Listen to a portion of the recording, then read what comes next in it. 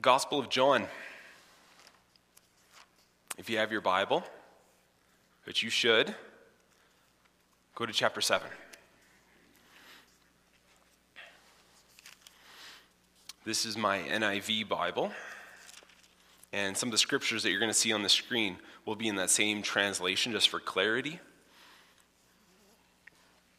And so if you don't recognize that translation, that's the one that I'm reading from.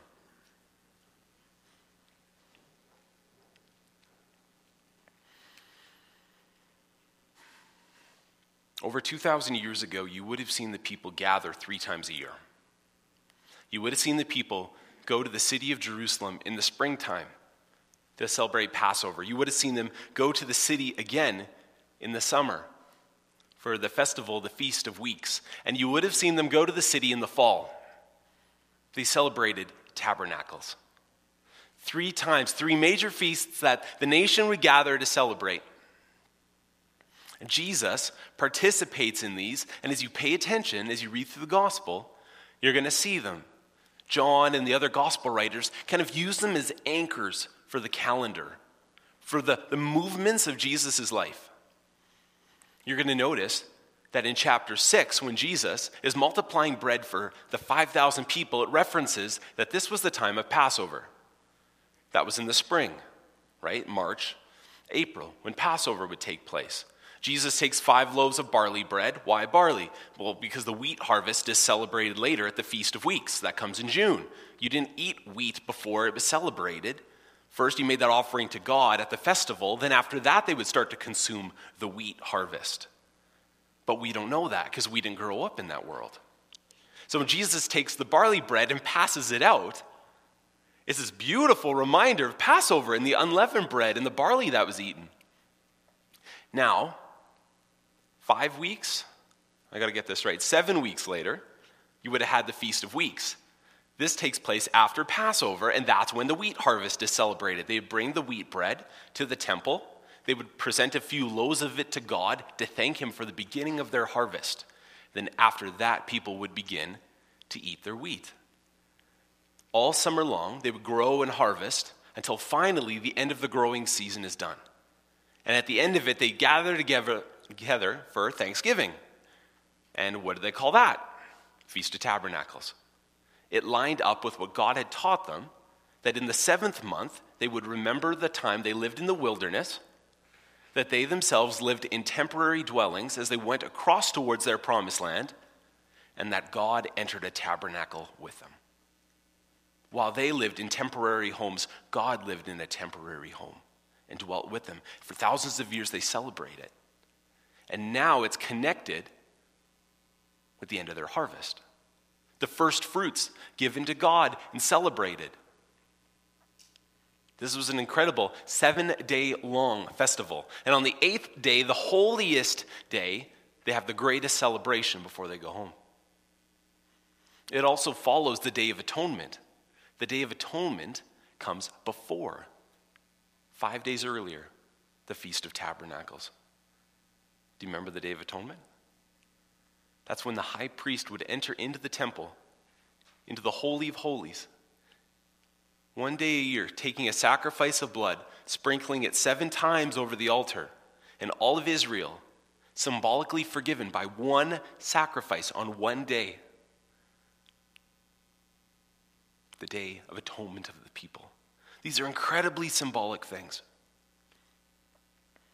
Jesus wasn't there at Passover from what we can tell in chapter 6. And in chapter 7, now it's the fall. Months have passed. Jesus is going to this festival.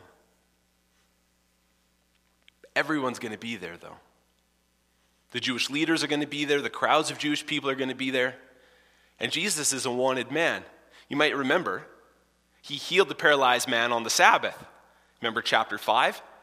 And the Jewish leaders decided after that they were going to find a way to arrest him and kill him. They had to get rid of him.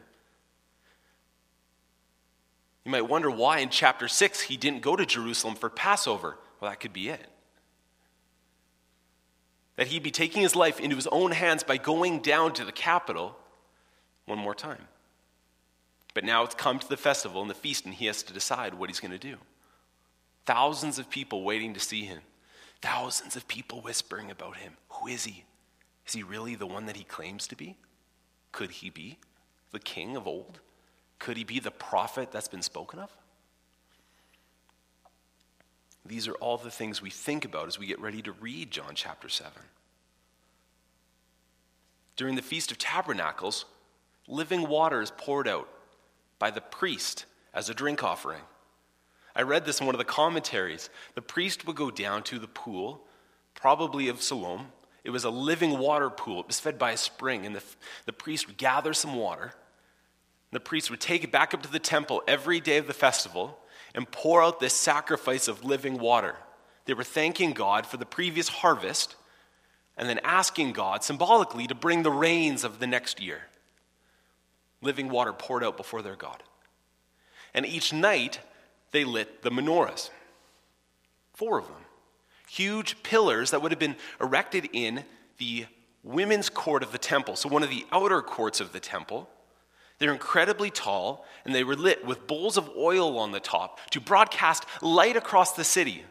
And one Jewish historian wrote, and I read this in the commentary, they said that there was light in every house of the city. There was light in every yard. It was that high and it was that bright. It was light to everybody. It was light that everybody could see. You remember when the people dwelt in their tents, in their tabernacles, in the wilderness, they followed God's pillar of fire by night. God lit the way for them. You remember in the wilderness when they ran out of water, and God miraculously, through a stone, provided living water, water that flowed. Not dead water that was stagnant, water that flowed for the people. These were all celebrated. This is the festival that you are stepping into. This is the feast that Jesus is walking into. So as you read these stories, just be aware of these things. This is holy and this is sacred. These are the words of the gospel that John wrote. Chapter 7 starts like this. This is verse 1. After this, Jesus went around in Galilee. He did not want to go about in Judea because the Jewish leaders there were looking for a way to kill him. But when the Jewish festival of Tabernacles was near, Jesus' brothers said to him, "Leave Galilee, go to Judea, so that your disciples there may see the works that you do. No one who wants to become a public figure acts in secret. Since you're doing these things, show yourself to the world." Even his own brothers didn't believe in him.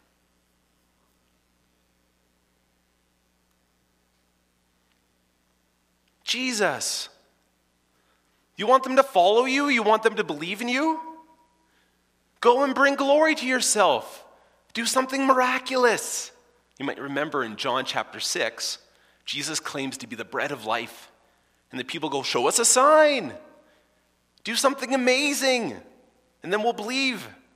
Please, Jesus, something that will require no faith at all, right? Just give us an incredible sign, undeniably. Then we'll follow. But Jesus is bringing people in through faith, not through signs. But his brothers don't believe in him. And they're telling him, just go into the middle of the festival, make a big deal, win thousands of people to follow you. They'll follow you. They'll leave the Jewish rabbis. They'll follow you as rabbi. You could be king. You claim to be king? Go establish your kingdom. How hard must it have been to live with brothers like that? His own brothers didn't believe in him. Those are his cheerleaders. That's his family.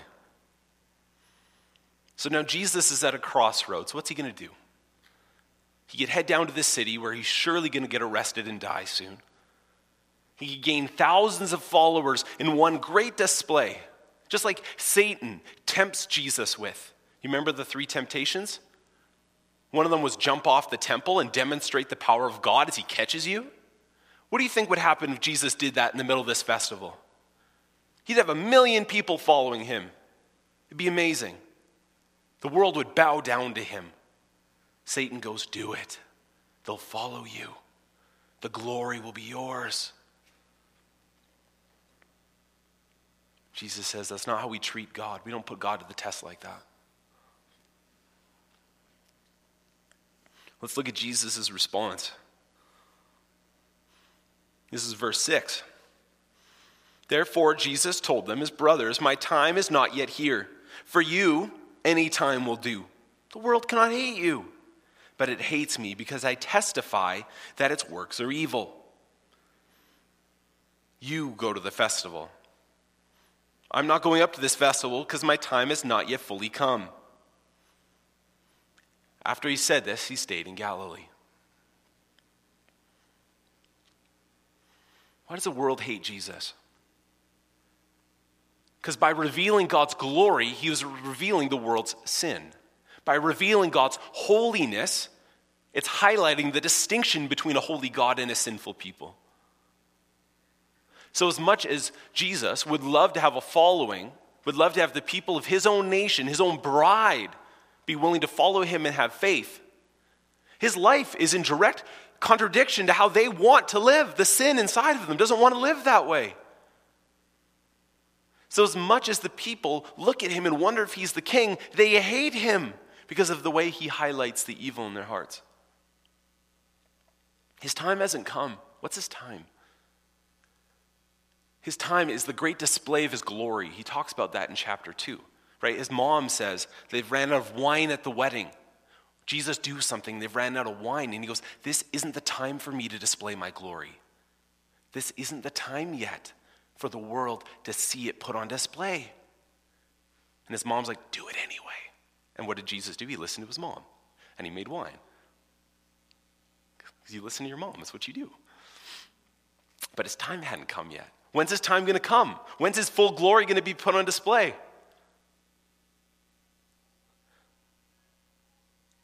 I'll give you a hint. We keep a big symbol of it sitting on the stage for you to see. When the sky goes dark, when it rips in half, when the curtain drops, when the tombs are emptied, the glory of the Father through Jesus will be put on display, and the world will know. So Jesus stayed in Galilee. Okay, let's keep reading. Verse 10, however, after his brothers had left for the festival, he went also, not publicly, but in secret. Now at the festival, this is verse 11, the Jewish leaders, they were watching for Jesus.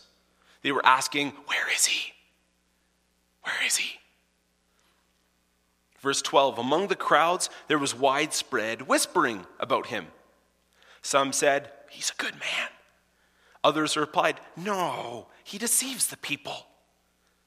No one would say anything publicly about him for fear of the leaders.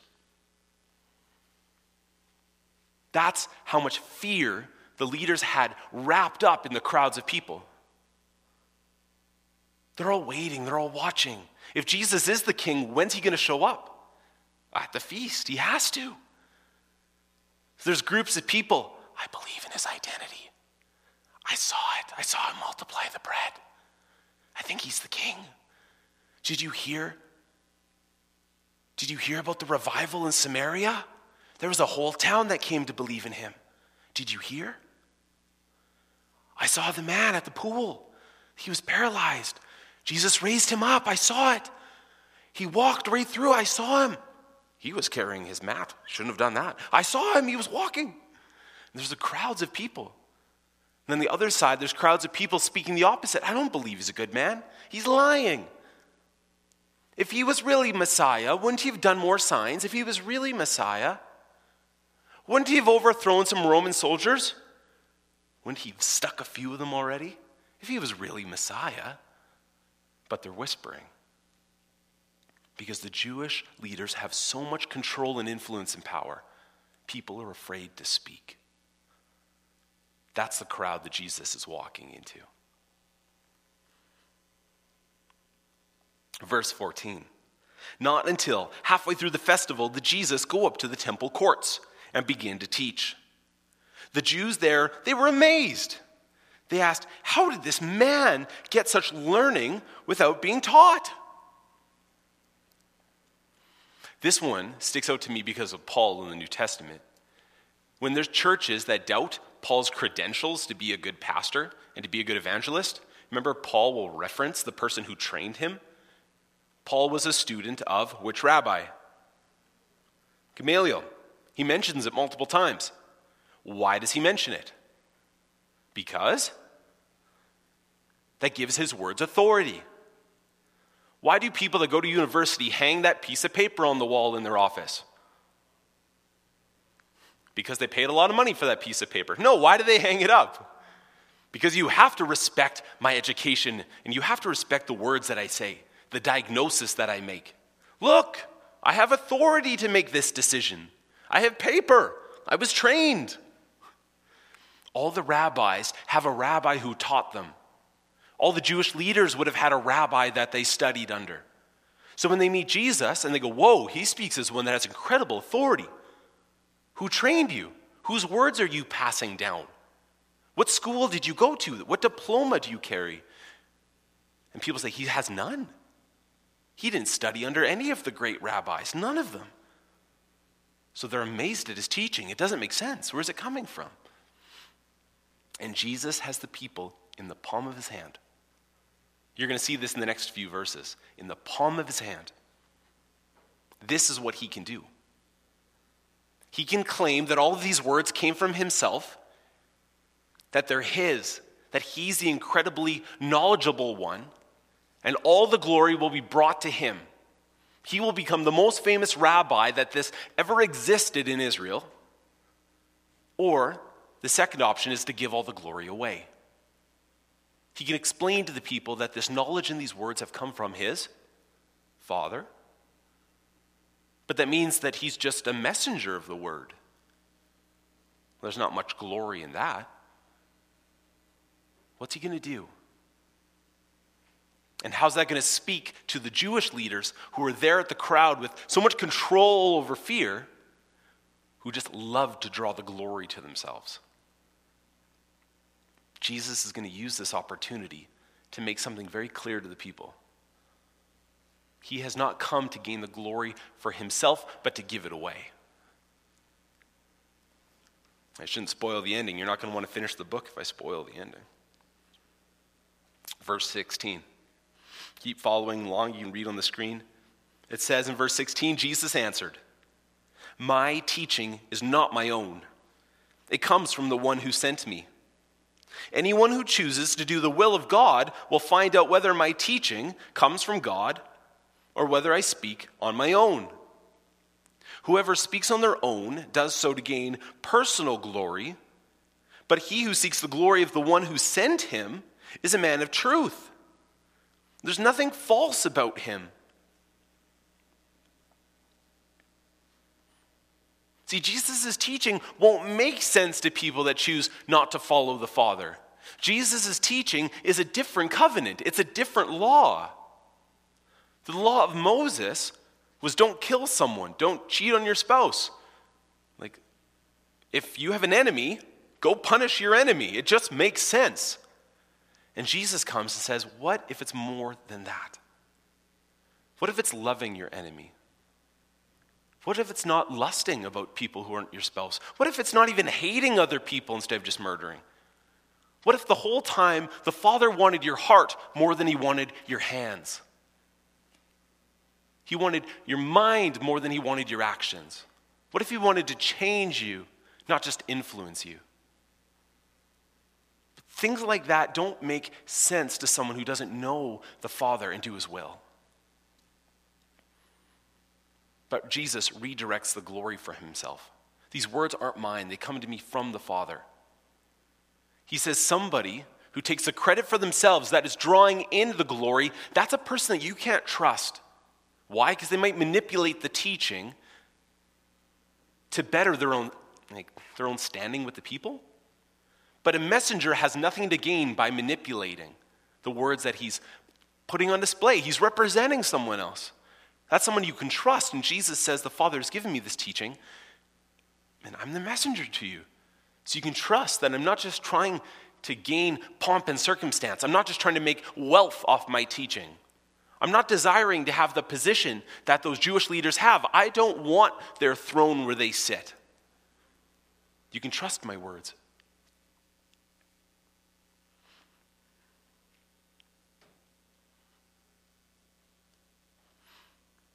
Now he goes into what Moses has given them as the law, and he goes into exceptions that can be made to the law for people to generate their own righteousness. And that sounds like a big thing, but it'll make a lot of sense as we read these last few verses. Take a look at verse 19. You tell me if this makes any sense to you. Jesus says, "Has not Moses given you the law? Yet not one of you keeps the law. Why are you trying to kill me?" "You're demon-possessed," the crowd answered. "Who's trying to kill you?" People are looking around. "Are you trying to kill him?" "I'm not trying to kill him." "What's he talking about? Has he lost his mind? Who's trying to kill him?" Jesus says, in verse 21, "I did one miracle, and you're amazed." That word is negative. That word means negatively amazed. You're astonished? I did one miracle, and you lose your minds. Yet because Moses gave you circumcision, though actually it didn't come from Moses, it came from the patriarchs, it came from Abraham. But because Moses gave you circumcision, you circumcise a boy on Shabbat. Now if he can be circumcised on Shabbat so that the law of Moses may not be broken, why are you angry with me for healing a man's whole body on the Sabbath? You make exceptions to God's holy law of Sabbath so that you can keep Moses' law. What, because Moses is God? Moses is divine? Like, you will lay God's laws down so that you can pursue what Moses has told you to do. You break this all the time. And then I go and I give a man back his life on Sabbath. And now you want to kill me. Unacceptable. How could he do that? Circumcision, that's fine.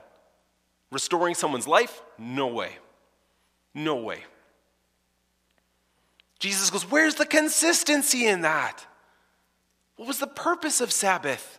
To restore people's lives, to give them rest. It was a day to honor and reflect on God. It draws glory and worship to him. And doesn't a healing of a paralytic draw glory and worship back to God? And yet they've so perverted Sabbath that they don't even understand that that's the purpose that it serves. Jesus has caught them in their own manipulation of the law. He's caught them in it. And look at the last verse. This is as far as we'll go today. Verse 24 says, "Stop judging by mere appearances. Instead, judge correctly." Instead, judge correctly. By appearance, Jesus is doing something wrong. He's teaching a different law. He's a Sabbath breaker. By appearance, Jesus isn't killing any Romans. By appearance, there's no way he's the king. He's from Galilee, from Nazareth. He's not even from Bethlehem. There's just no way. By mere appearances, the Jewish leaders are closer to God than Jesus. Look at the way they observe the Sabbath. Look at the way they tithe all of their spices.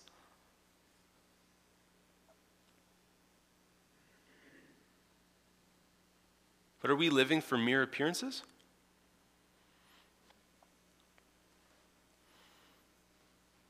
Here's why this becomes so encouraging to you and to me. This is why, like I referenced in communion, that the table of the Lord is for the broken and the hurting. Because Jesus is putting on display that what we're supposed to be is God glorifiers and not self-glorifiers. If the chief end of man is to glorify God, worship God, and enjoy him forever, then that's our purpose. him. And because that's our purpose is not ourselves. So we need to lay that down. That's why you read in the Gospel of Luke that we're supposed to die to ourselves daily and pick up our cross and walk, because we are not the chief end of ourselves. God is. See, Darren, that's a lot of pressure. Every single day I need to win God's affection. Every single day I need to make a bigger deal out of him than out of me. In my thoughts and my actions, my attitudes. How can I do that? Well, the relief comes in the throne of grace. That grace is sufficient for you in your weakness. That while man judges us by our appearance, looks at the outward, you'll recognize that from Samuel, it's God, though, that looks at the heart. That reference comes from when they're looking for the next king, and Jesse is bringing all of his sons before Samuel.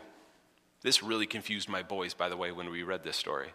Jesse brought all of his sons. Cooper goes, Jesse doesn't have kids. Jesse goes, I have no kids. And I'm like, I know Jesse, but just follow along. Jesse brought his sons, and they look at the oldest one. Nope, not good enough. They look at the next one. Nope, definitely not him. Look at the next one. Can't be him. And they get down, and he goes, I don't have anyone else except a teenager. But like, you're looking for the king of Israel. All my sons are adults, but there's one. He's like a kid, though. Go get him. God picks him. God doesn't look at the outward appearance. In the outward appearance, David was the least qualified. But when you look at David's heart, he was the most qualified to be God's king. Today's sermon could end painfully crippling for you and for me. It could be a sermon about how we need to look at the way we spend our time, right? Energy, our money. Are we making enough sacrifices for God? Have I put myself on my own throne of my heart, or have I put God on the throne? If you look at your calendar, who gets the majority of your time? If you look at your finances, who gets the majority of your money? If you look at your life, who are you worshiping? Yourself or him? Because it should be pretty darn clear. When people look at you, what do they see? That's how this sermon could end, but it's not going to. And that's a good thing. That's a pretty darn depressing God to worship, isn't it? A God that's just watching you under his magnifying glass, just examining your mistakes constantly. You can never live up to a God like that, because you're never going to be able to give enough. You're not going to. You're not going to be able to volunteer enough to win his love and affection. You're not going to be able to read your Bible enough. You're not going to be able to pray enough to make him proud of you.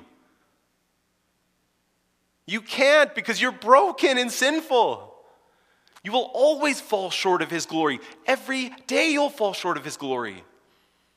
But the beautiful thing that sets us free is that his grace is sufficient for us in our brokenness. So whether you give a lot or a little, his love for you doesn't change. It's full. Whether you read your Bible every day this week, or whether you've struggled to pick up your Bible for the last month, his grace is extended to you. Whether you volunteer in every aspect of our church or you haven't volunteered in a decade, he loves you. Yes, we need to examine our own hearts. We need to see whether our lives are built on the worship of creation or on the Creator. But grace pours out from the throne of Jesus. That's not just a Christian-y thing that we say and we speak of. That's the reason that you can sleep at night. It's going to be okay. His grace will be sufficient for you tomorrow. His mercies are new when? Every single morning. It means when you wake up tomorrow and you feel like you're not going to be good enough, you're not going to be. But his mercy is going to be brand new tomorrow. What if you get mad and yell at your kids? Yeah, his mercy is going to be brand new the next day too. What if you're really struggling with sin? Well, his mercy will be new the next day. Things aren't going well at home. His mercy will be new the next day. Your family's walked away from Jesus. You have kids that don't believe. His mercy will be new the next day. So as you live in this balance as a Christian, Am I glorifying God enough with my life? Am I the Jesus who is pointing people to the Father? Or am I the Jewish leader who's taking the credit and the glory and trying to create a life that's built around me and not around him? As you battle that every day, there's grace extended to us in this. Next week, as we read the rest of John 7, Jesus is going to, on the greatest day of this Feast of Tabernacles, Jesus is going to declare to the crowd, I am the giver of living water. Right? As they pour out this water every day, I am the giver of living water. And Jesus is going to say at the very beginning of chapter 8, this is the same festival, Jesus is going to say to the whole crowd, I am the light of the world. So as they light these massive pillars of fire every single night to remember God's light, Jesus says, I am that. That's me. I've come to light the way home. I am the giver of life. It's the Spirit that I give. I am the Festival of Tabernacles. It's me because I'm God the Father. I am him.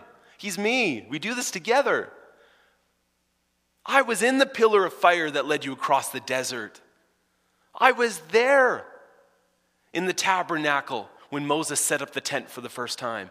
I was there when water poured out of the rock and that water saved your lives in the desert. I was there. I'm it. And all of you are wandering in this wilderness of COVID. All of you are wandering in this wilderness of anxiety and fear and pain. All of us are suffering, waiting for the day we get to heaven and it's finally done. We're living in these temporary dwellings, like we're living in a tabernacle. I'm not going to live in this forever. One day I'm going to have my heavenly body. But along the way towards that promised land, Jesus is the giver of my water. He is the light, the pillar that I follow. How cool is that? Like if this book doesn't come alive to you as you read it, if you don't marvel at who Jesus is, oh man.